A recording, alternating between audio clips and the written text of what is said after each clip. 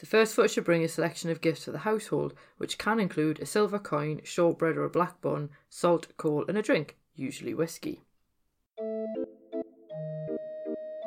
Hello there and welcome to Fabulous Folklore, the podcast for all things folklore, occult and just a bit weird.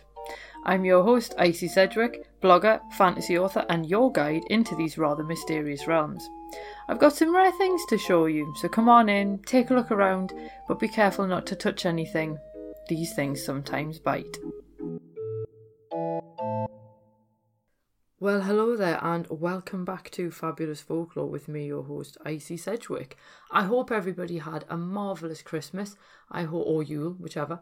I hope that you got anything that you really wanted, and if you didn't, that you can exchange it.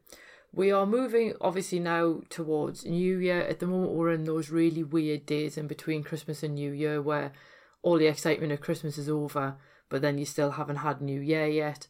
And even then, I don't really like New Year. I sort of find it's a bit of a weird thing to celebrate where it's just literally the calendar changing from one day to the next, essentially. And okay, yes, it is different this year because at least it's a new decade. So the 20s are back. So I'm hoping that this brings back Art Deco and flappers.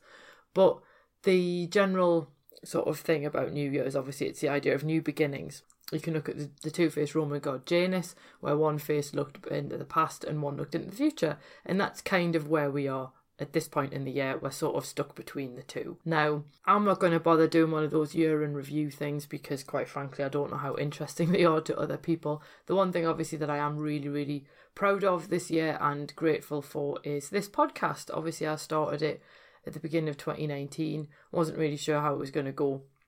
And it really has definitely been worth it for me. So I'm really glad that people seem to be enjoying it. I get quite a lot of comments on sort of Twitter and Facebook and Instagram about how much people are enjoying it. And if you are enjoying it, please do feel free to let me know. I'm on like everything is Icy Sedgwick.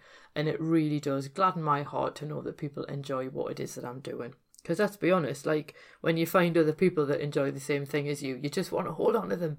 Because, you know, folklore is such a fabulous interest, hence the title. Anyway, as we're coming into New Year, this is based on a blog post that I did ages ago for the Folklore Thursday website, so it's on folklorethursday.com, and it's all about the custom of first footing. Now, we've done this in my family literally as long as I can remember, and I'm not going to lie, I was supposed to do the first foot for the year 2018 going into 2019, and it all went horribly wrong. We didn't do it according to the way you're supposed to do it, and this year hasn't exactly gone the way that I intended it to. I'm not going to go into the reasons why or what went wrong, but put it this way, this is not necessarily how I thought my year would have gone. Is that because I cocked up the first footing, or is it just life? Who knows? There's literally no way of knowing. So here's my advice. If you do give it a go, just make sure you follow the rules properly. But let's find out what first footing is and how you do it. Now, a cursory Google search of first footing will throw up plenty of hits, but if you ask a lot of people on the street, they've never heard of the tradition. It is most common as a New Year custom in Scotland and the north of England, but it does have regional and even international variations. So what is it? It is absolute basic at the most common thing that you find across all of the different types of first footing. It relates to the first person to enter the house after midnight on January the 1st. So to truly be the first foot, you can be an occupant of the house, but you can't be in the house at the stroke of midnight. So in my family, what we tend to do, the first footer, which is nowadays me, goes out the back door at 11:55, and then I walk around the block to then come in the front after midnight. And it's always funny whenever I do go out and walk around the block, seeing how many other people have quite clearly been thrown out of the house just before midnight and are then standing waiting for midnight to then come back in again. It is rather amusing. Most of the folklore describes the first foot as being a tall, dark-haired man, and in some places women or fair-haired men are considered deeply unlucky. Obviously, I have had good years after I've been the first foot, but then I've also had bad ones. The main reason why fair-haired men are considered unlucky is, generally speaking, if you had blonde strangers on your doorstep, that kind of meant Viking invaders. Now, my strawberry blonde brother used to do our first foot, and as I say, now I do, and it hasn't really made any difference to our luck. The first foot doesn't enter the house empty-handed, and this bit is quite important because any first footers who do arrive empty-handed will bring bad luck with them. So the first foot should bring a selection of gifts for the household, which can include a silver coin, shortbread or a black bun, salt, coal and a drink, which is usually whiskey.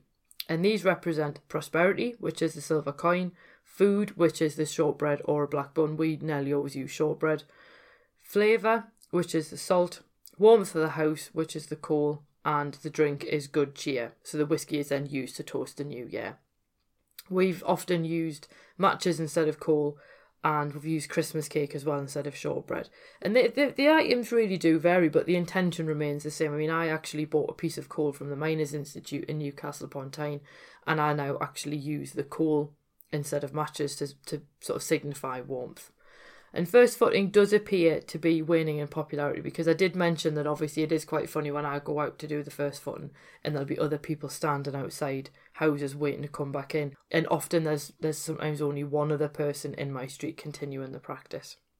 And the custom really can vary even within the space of a few miles. And an article on the tradition in the Sunderland Daily Echo and Shipping Gazette in 1953 noted that while a fair-haired man may be frowned upon as a first foot in Durham, he'd be accepted in Yorkshire. But even then, that fact itself is sort of subject to specific regional differences.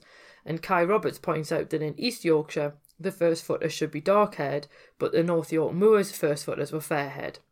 Red-haired men were unlucky first footers in Skipton, but then they were considered lucky in Huddersfield and Bradford. So it really does vary depending on where you actually live. And the OUP blog notes that some people brought in greenery when they came in to do the first foot to ensure that those in the house will have a long life, although I've never actually known anyone who personally did that.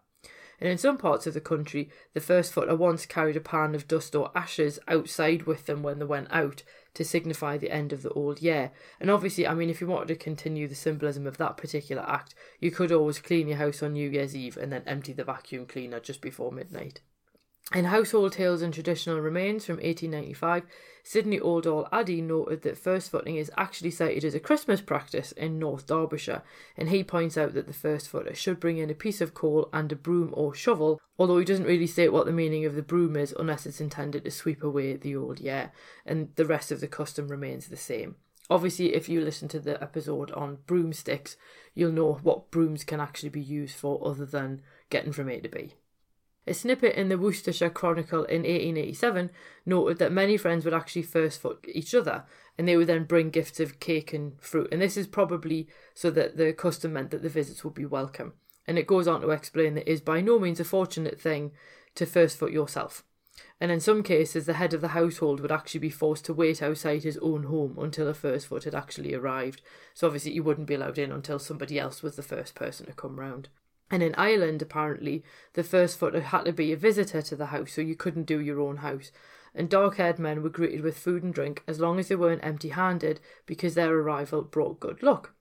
But even if a red-haired woman arrived with all of the traditional gifts, she brought only bad luck. So obviously in that case, the custom was very specific that you couldn't turn up empty-handed and you couldn't be a red-haired woman, even if you brought all the stuff.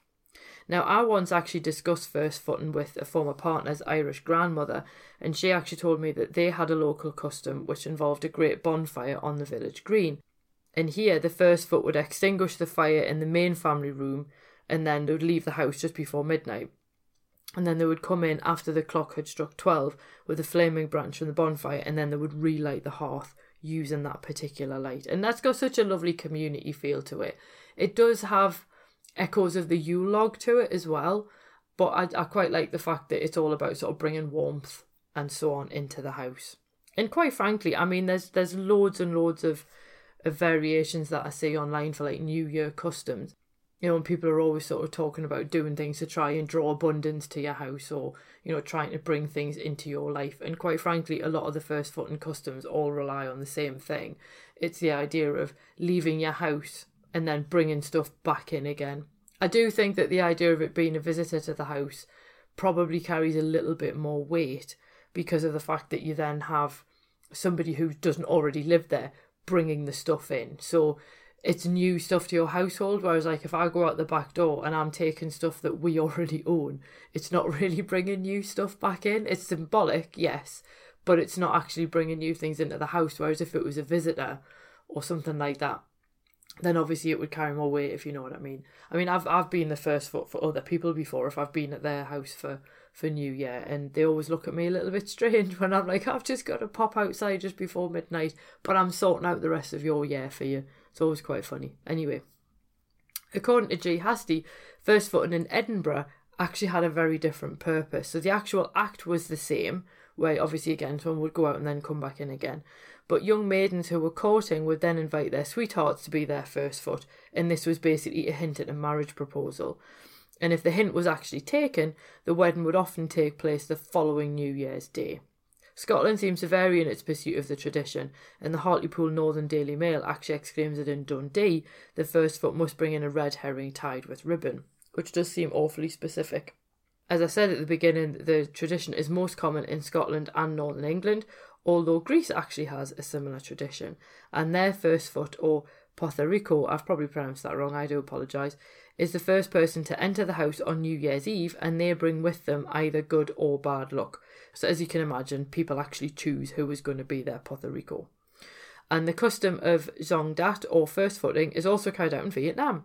And according to Thang Long Hanoi, the first person to enter the house will actually dictate the family's fortune in the coming year. The visitor actually hands out lucky money, but they only stay for a few minutes. And the belief varies according to region, tailored to fit individual families in much the same way that first footing varies across the UK. And the only constant here is the belief that the person who can bring luck should be selected as a first foot. But basically, despite its variations, as I say, it all remains the same at heart. So you've basically got to go out before midnight, come back in after midnight, so you're the first person to enter the house that year, and then you're bringing good luck, warmth, good cheer and prosperity with you across the threshold, and they're all represented by the gifts that you bring. And to be honest with you, it's unlikely that a simple custom such as first footing could ensure the luck and prosperity of the household for a whole year, but would you really want to be the one to put that to the test? We did have an instant, oh God, this was years ago now, where my dad went out the back to go, I think he went to go and check on the car or something, and then he came back in the back when really he should have gone all the way around the house and then come in the front.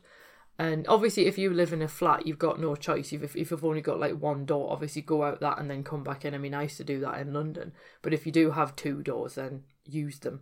So basically, if you are going to try first foot, and just make sure that you follow the rules. So go out of one door, come in another. I don't know why we use the front and the back. I don't think it really makes a difference which way around it is, but go out one door, come in the other. Make sure you go out before midnight and come back in after midnight, and just make sure you've got something that represents sort of warmth, good cheer, good luck and prosperity for you. Your symbolism will be very different from ours. And then you toast each other, Happy New Year, and then you go about your business and do whatever it was that you were going to do anyway. If I'm at home, my mum pauses the fireworks because we like watching those on the Thames, which I have seen live, and it is just 20 minutes of explosions essentially. But she'll pause them so I can then see them after we've come in and done the first one. So whatever it is that you choose to do, if you do decide to give it a go, if you message me on Facebook or Twitter or Instagram, my links are all below, and let me know what it was that you did, and we'll basically see how your year pans out, and then we can always revisit this next year and see how many people did a first foot and then had a really good year.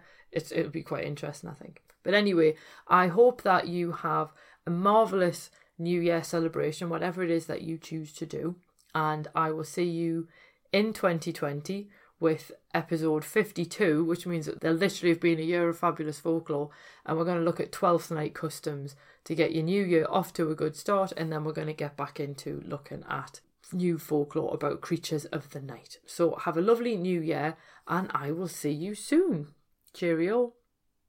Thank you for listening to this week's episode. I hope that you enjoyed it. If you did, feel free to subscribe using whichever podcast app it is that you prefer. If you do use iTunes, if you could leave me a review, that would be fab. Basically, it just means iTunes are more likely to recommend this to other people. And if you're interested in more folklore, please feel free to swing by my blog, which is www.icsedgwick.com, and that's Sedgwick spelled Sedgwick. And you can find all of the links, images and other bits and pieces that hopefully you enjoy. So have an absolutely fab week ahead, and I'll see you soon. Cheerio.